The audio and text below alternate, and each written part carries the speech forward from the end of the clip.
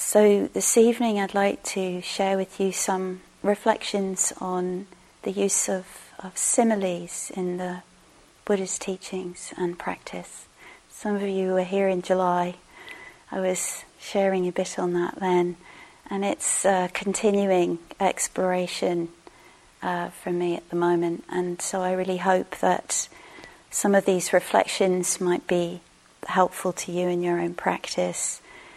It started when Jaya Rudgard invited me to teach with her at Gaia House, and she wanted to focus on the Buddha's similes, and I was like, okay, right, okay, Jaya. So we did that in June, and it's really kind of catalysed both a renewed or sort of deepened appreciation of the power of simile, metaphor, image in the Buddha's teachings and in more contemporary teachers, and also just in what bubbles up in each one of us. That helps us. It helps to deepen the practice, to further the practice. And as some of you may know, in the early suttas, there are hundreds of these, if not thousands. That the Buddha really used them a lot, and so I'm going to just share. In preparing this talk, I was struck by an image, a simile that sometimes comes to mind in the preparation of a talk, which is chasing peas around a plate. Right? It's like, that one, oh, get that one back off the floor. Oh dear, I squashed that one. I need some potato to mash them all together. Anyway. So, part of this is also an ongoing inquiry into, if you like, the perils and pitfalls of imagery. And perhaps I was just, we can get a bit carried away with them. And that they can be a kind of a proliferation, and as you know, part of how we suffer in a way. So I've really been, and I feel like this is an ongoing inquiry of, it's probably relevant to all the teachings, how we use carefully, we pick up and we use, and then we put aside when it's not useful anymore, right? So the teachings are also something to let go of, which is, I think, part of the radical nature of the Buddha's teachings. And so, you can cling to this while it's helpful, but then let go of this too. So I wanted to share a simile from the Buddha, which is kind of relevant. Maybe you know it, and I don't think I'm going to kind of pick apart the similes too much. I want to kind of, invite you to really see what resonates, right? To kind of, there might just be one little image or part of an image that, as you sit and you listen in that kind of, grounded, spacious way, we really listening deeply, there might just be, one or maybe two, or just sort of in that spirit of seeing what's resonant and letting it go. I did prune it quite a bit, so we'll see how it goes. There's still quite a lot I want to share. So here's a simile that Jaya and I shared in our retreat, which is an example of one of the many, many ways that the Buddha uses similes. And that was really interesting to me, looking at these different images and comparing this to that, is actually there are many different sort of purposes that can be served by the skillful use of simile and image and metaphor, all in the service of the understanding and ending of suffering, right? So there's our great, for me anyway, it's like that, the great purpose within which all of our other little mini purposes kind of find their place. So this is a simile where it offers us a unified sense of quite a complex process, right? A kind of overview. And there are some different ones. I'm not going to share them all. And the one I want to share, and just for you to sense that, how this kind of, there's a kind of way in which it encompasses, it kind of holds like a lot of, kind of like the whole path in a way, kind of in this beautiful kind of, you see I'm groping for a simile here, like a beautiful vessel or bowl or something, a simile of a simile. So in the simile of the raft, the Buddha describes practicing the Dhamma as being like building a raft out of the materials to hand.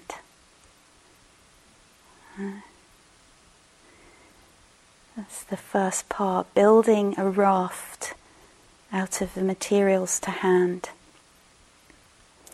And then crossing a wide river. A very wide, extremely wide river, especially in times of flood. I'm adding that, by the way, it's just a little bit of emphasis there. Using our hands and feet to propel us. Isn't that, that's maybe my favourite bit. You see people now sometimes on those some sort of board on the sea, and they're doing this, and then their legs go like that, and they're, anyway, various combinations of hands and or feet.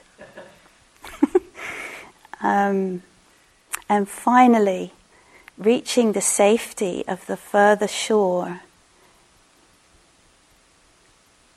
That's not quite the end, which really struck me when I read this in the sutta. We reached the final shore, for me, if you pause there, it's just like, I just kind of done it, that's it, But then it goes on. We lay the raft aside and we continue on our way. So you hear how, there's just, in a way, a whole world of practice in that. So maybe one of the skillful means with these amazing similes is some reflection. That's something I could imagine spending a whole month reflecting deeply on the whole thing in each piece, so we can really contemplate the ones that we're drawn to, or the ones that speak to us. So that's one. So I also want to share with you, I looked in the dictionary because I wanted to make sure I knew what I was talking about. It confirmed what I kind of thought, so let's just kind of clarify a bit what a simile is. So this is what a dictionary said anyway. A figure of speech in which one thing is likened to another dissimilar thing.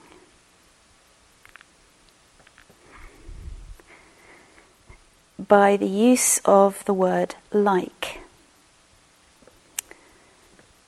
And what struck me when I read that in the dictionary, I thought, right, it's not like to like, it's not something similar, it's something dissimilar. So it creates a kind of a gap, and I'm like, what?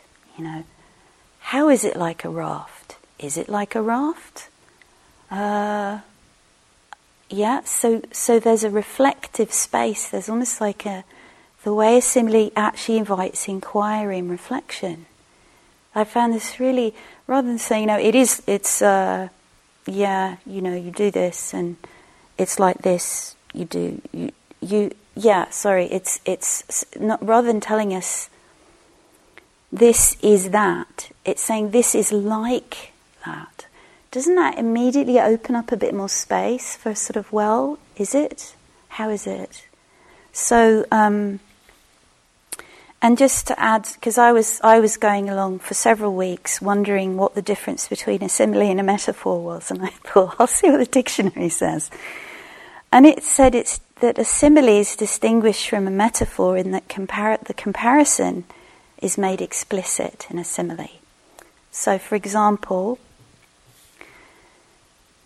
I might say, I am a raft, or I might say, I am like a raft. Or we might say, practice is like a raft, or it is a raft. So if you say practice is a raft, it being like a raft is sort of implied.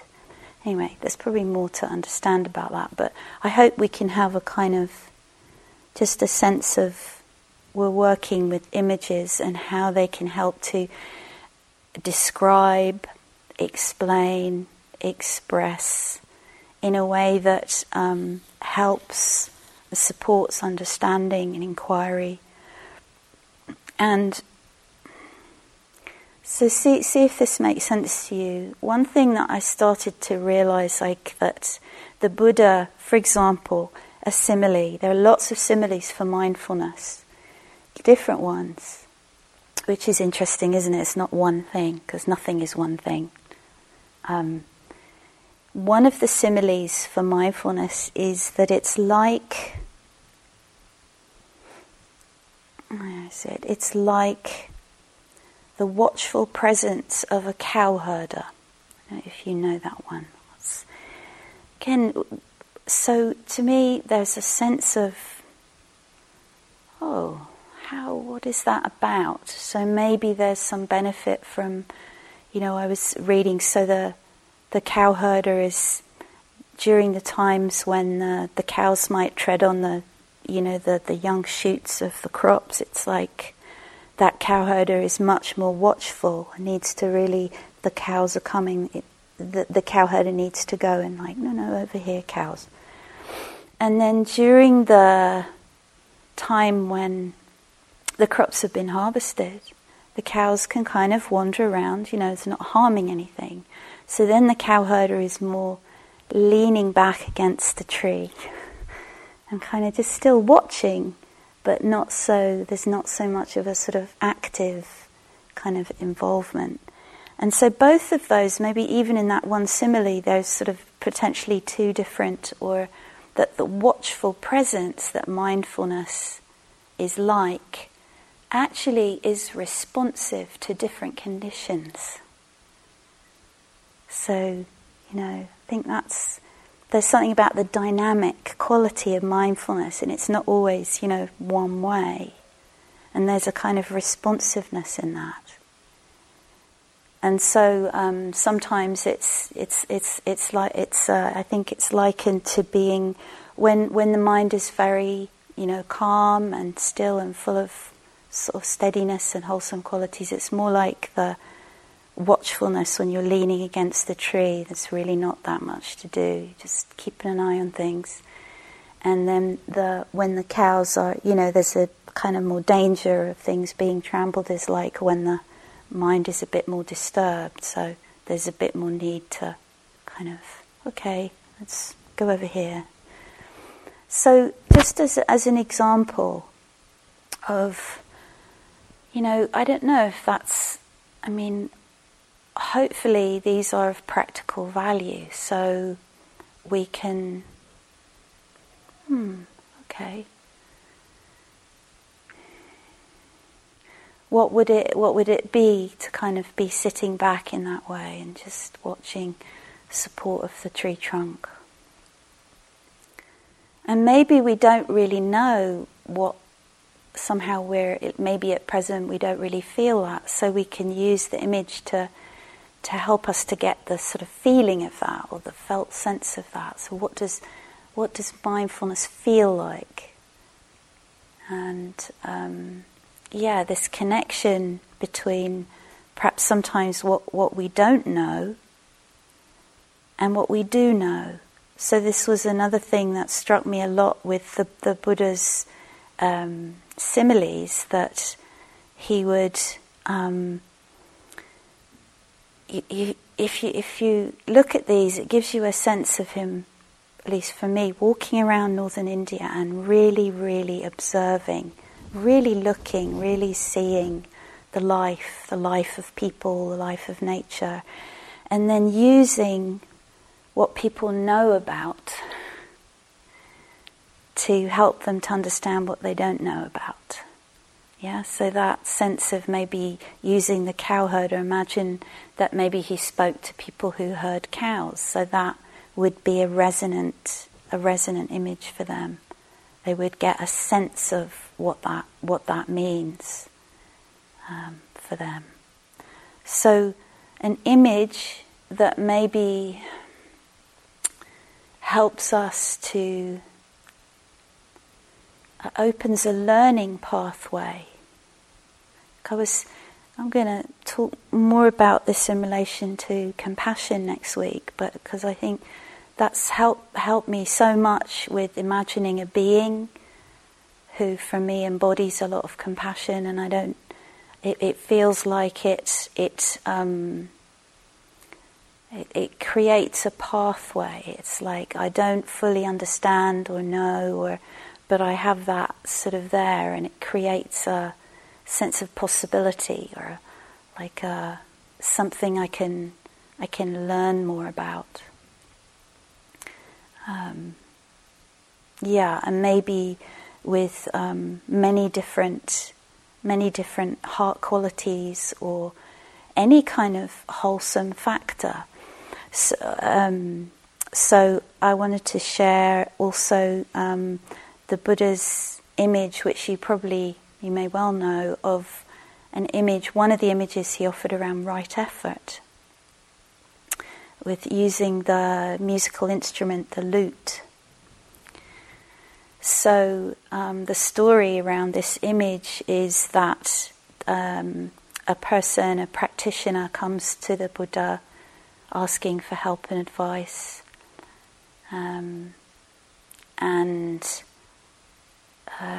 because he's been doing so much walking meditation that his feet are bleeding. And the teaching the Buddha offers is, I guess this sense of the compassion and the care and the wisdom of sort of giving this person, not telling him off for being so, whatever, unskillful, but then just offering this image that right effort is like tuning a lute, a musical instrument, strings, and if they're tuned too tight, the strings will break and you can't make the music. Or if the strings are too loose, you can't get any sound out of the instrument. And just that sense of inviting reflection, rather than just kind of saying, do this, don't do that. Although the Buddha does that as well sometimes, but we're just talking about similes here. So just as another example of how a simile can function like a support to discerning, kind of helpful, skillful action. Okay, so I've offered quite a lot of different similes from the Buddha, and I thought I would veer off a little bit because when I was teaching this retreat with Jaya, we were also including teachings and images and similes from other teachers and other traditions, and kind of, again, trying to kind of invite this sense of drawing on what's helpful. And I think that one of the functions of similes, which when I told you about the chasing the peas around the plate, I could feel like it invites empathy. It invites empathy. It's kind of, it's like that. Yeah, I get a feeling of how that is, and then I can empathize more with that experience, get some sense of it, and and of course poetry does this really well. So I wanted to share a poem, just as one example of how we can express as well as, hear some other person's, words and expression. And we can maybe have a sense of how, in the poem I want to read, I think there's something very much about metta, loving kindness, in it, that's kind of translated into the language of the heart, maybe you could say. So that it's not just the idea or the concept or the word, but again it's like it has this sort of empathic, reflective invitation. And this, again, different for different people, different kinds of things connect or don't. So with that in mind, it's a poem I read a lot when I teach. It's Wild Geese by Mary Oliver. You do not have to be good. You do not have to walk on your knees for 100 miles through the desert, repenting. You only have to let the soft animal of your body love what it loves. Tell me about despair, yours, and I will tell you mine. Meanwhile, the world goes on. Meanwhile, the sun and the clear pebbles of the rain are moving across the landscapes, over the prairies and the deep trees, the mountains and the rivers. Meanwhile, the wild geese, high in the clean blue air, are heading home again. Whoever you are, no matter how lonely, the world offers itself to your imagination, calls to you like the wild geese, harsh and exciting, over and over, announcing your place in the family of things.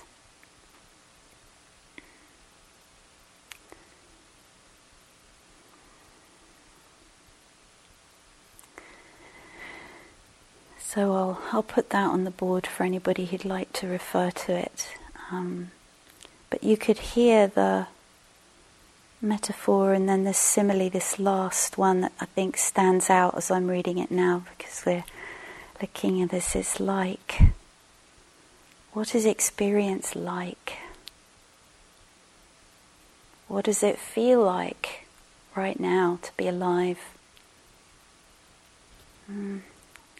I almost brought in some of my little drawings, because sometimes, I don't know if you ever do this little drawing of state of the mind. It's like an image comes out or some scribbles. It's again that way of allowing the heart to express itself. Okay, so let's see. So another way that the Buddha uses similes, which can give us a kind of a sense of a different way of seeing, maybe a way of seeing experience that is less prone to dukkha, less prone to the generation of stress. It kind of undermines that kind of process. So maybe you know the teachings of the five aggregates, this one way of kind of describing aspects of our experience. And I just want to kind of lift out the first one, which is the body. And in one of the suttas, the simile that the Buddha gives for a way of seeing the body, which is helpful, which is conducive to freedom and the end of suffering, is to see or view or understand or sense The body as if, or like, as if it were like a lump of foam floating on a river. And again, there he is by the Ganges or some other river, watching, looking, and that's another thing that so interests me about how images come, meaningful images kind of arise sometimes, don't they, out of what we're looking at in the physical world, so to speak. Things just rise, and who knows, I imagine him sitting there and, just watching this, and that's like the body. Who knows?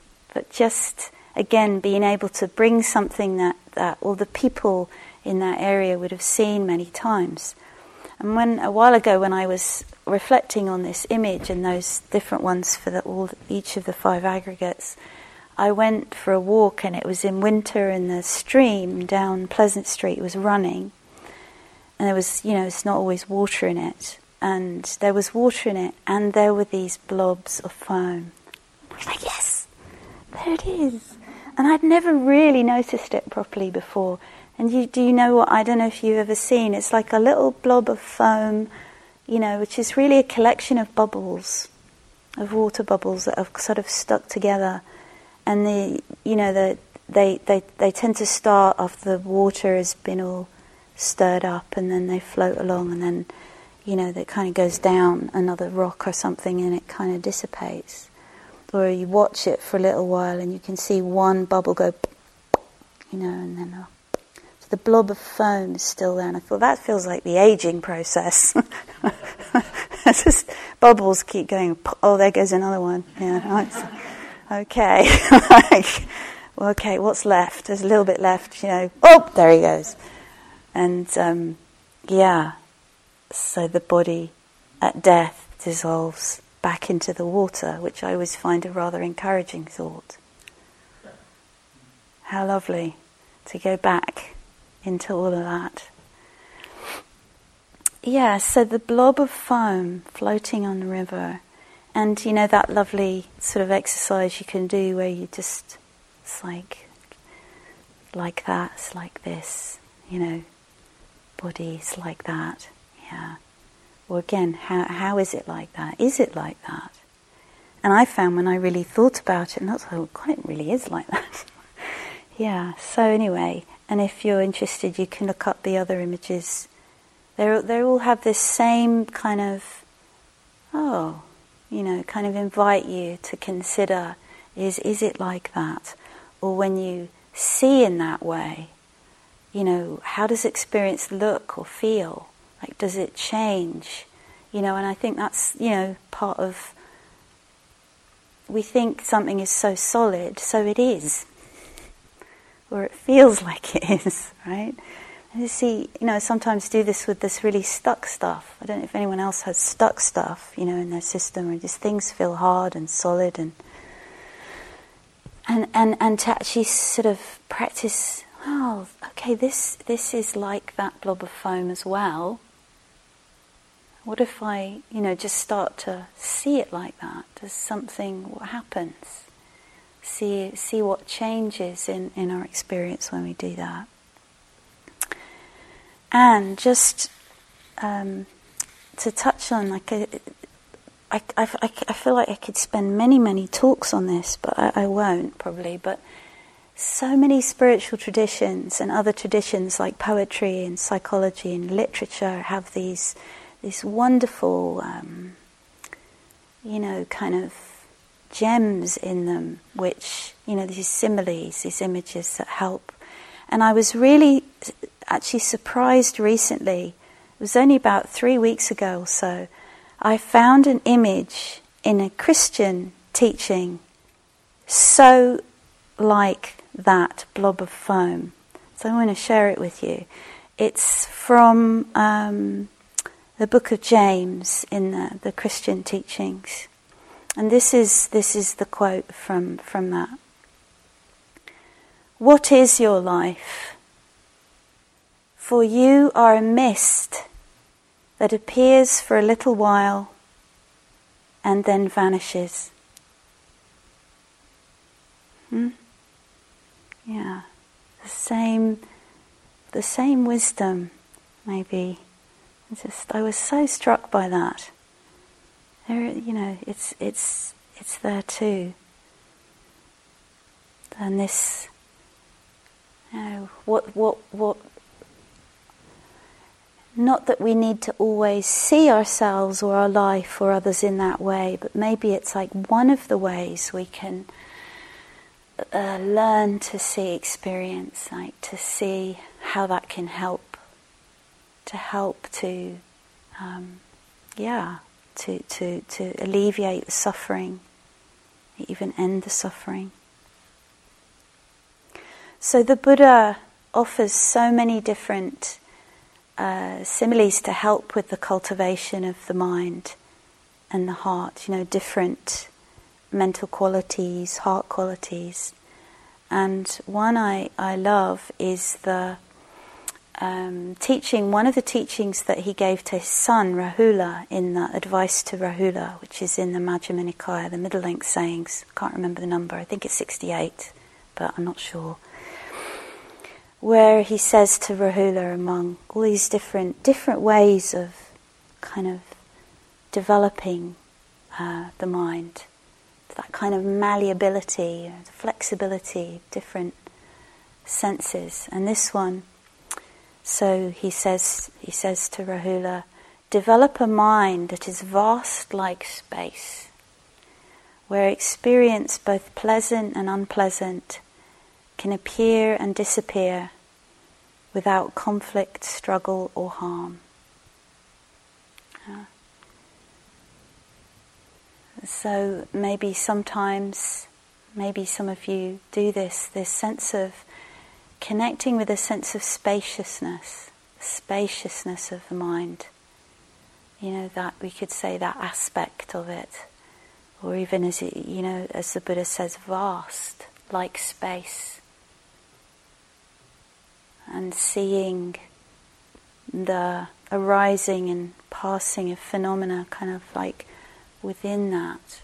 So that, again, dukkha pulls in so much, doesn't it? It kind of smallifies. That's not a word, but anyway, you know what I mean. Smallifies. So that our life sort of like just contracts to like this, and then so the contractedness might still be there. We can't just magic it away. But when you just connect with a sense of space around that, isn't that so different? Like immediately there's a different sense of relationship to that. Or maybe space around everything. Maybe space around what's really pleasant, which tends to take up more space, I think. So then you have to get even bigger to let that also be held in awareness. Vast like space. And I sometimes here I bring the big mind meditation that Joseph Goldstein does. The big sky mind. Just a really lovely example of this as a sort of meditative cultivation. So maybe just, I'm not going to share too much more. So similes can help us in our practice. It can help to open up space for reflection, for learning, invite investigation or inquiry, can inspire and encourage, can create empathy, can give us some sort of unified sense of a complex process, can sort of guide us, help us discern what's helpful, can help us to see in ways that help to free the mind from ignorance and stress.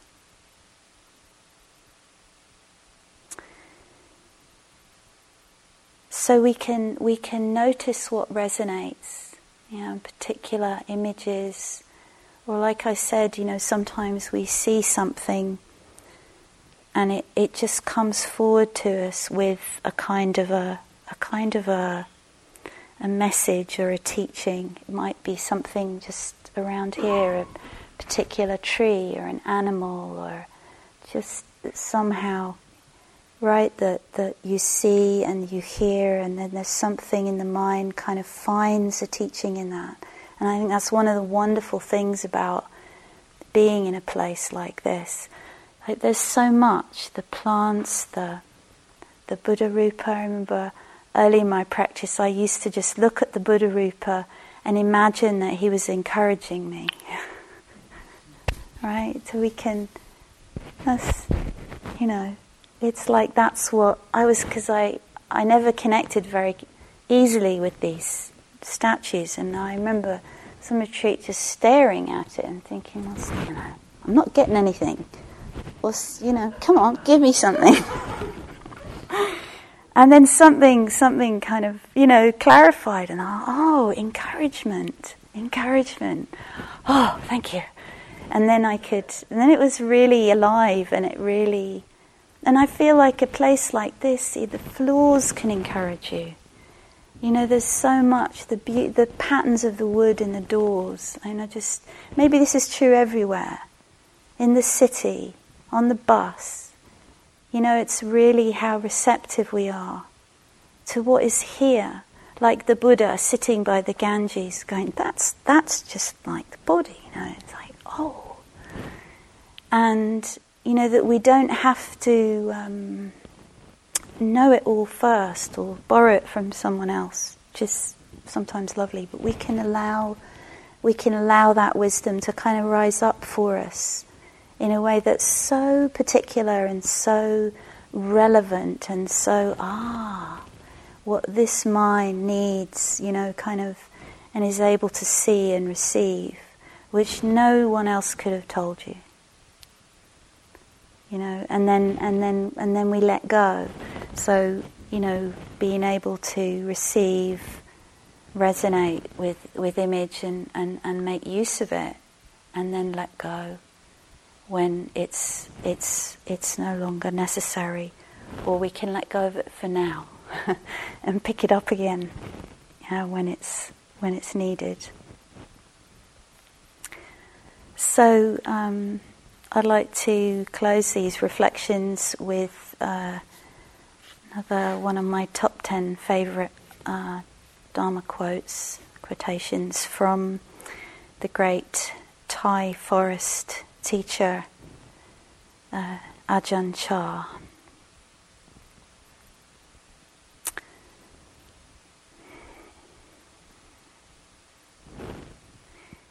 Be mindful and let things take their natural course. Then your mind will become still in any surroundings, like a clear forest pool. All kinds of wonderful, rare animals will come to drink at the pool, and you will clearly see the nature of all things. You will see many strange and wonderful things come and go, but you will be still. This is the happiness of the Buddha.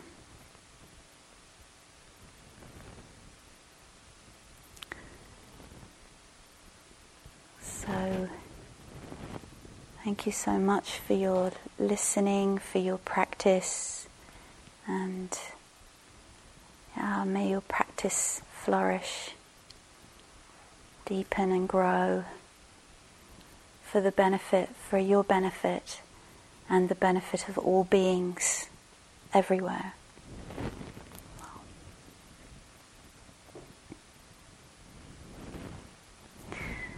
So let's close our time together by chanting the reflection on the Thank you for listening. To learn how you can support the teachers and Dharma Seed, please visit dharmaseed.org/donate.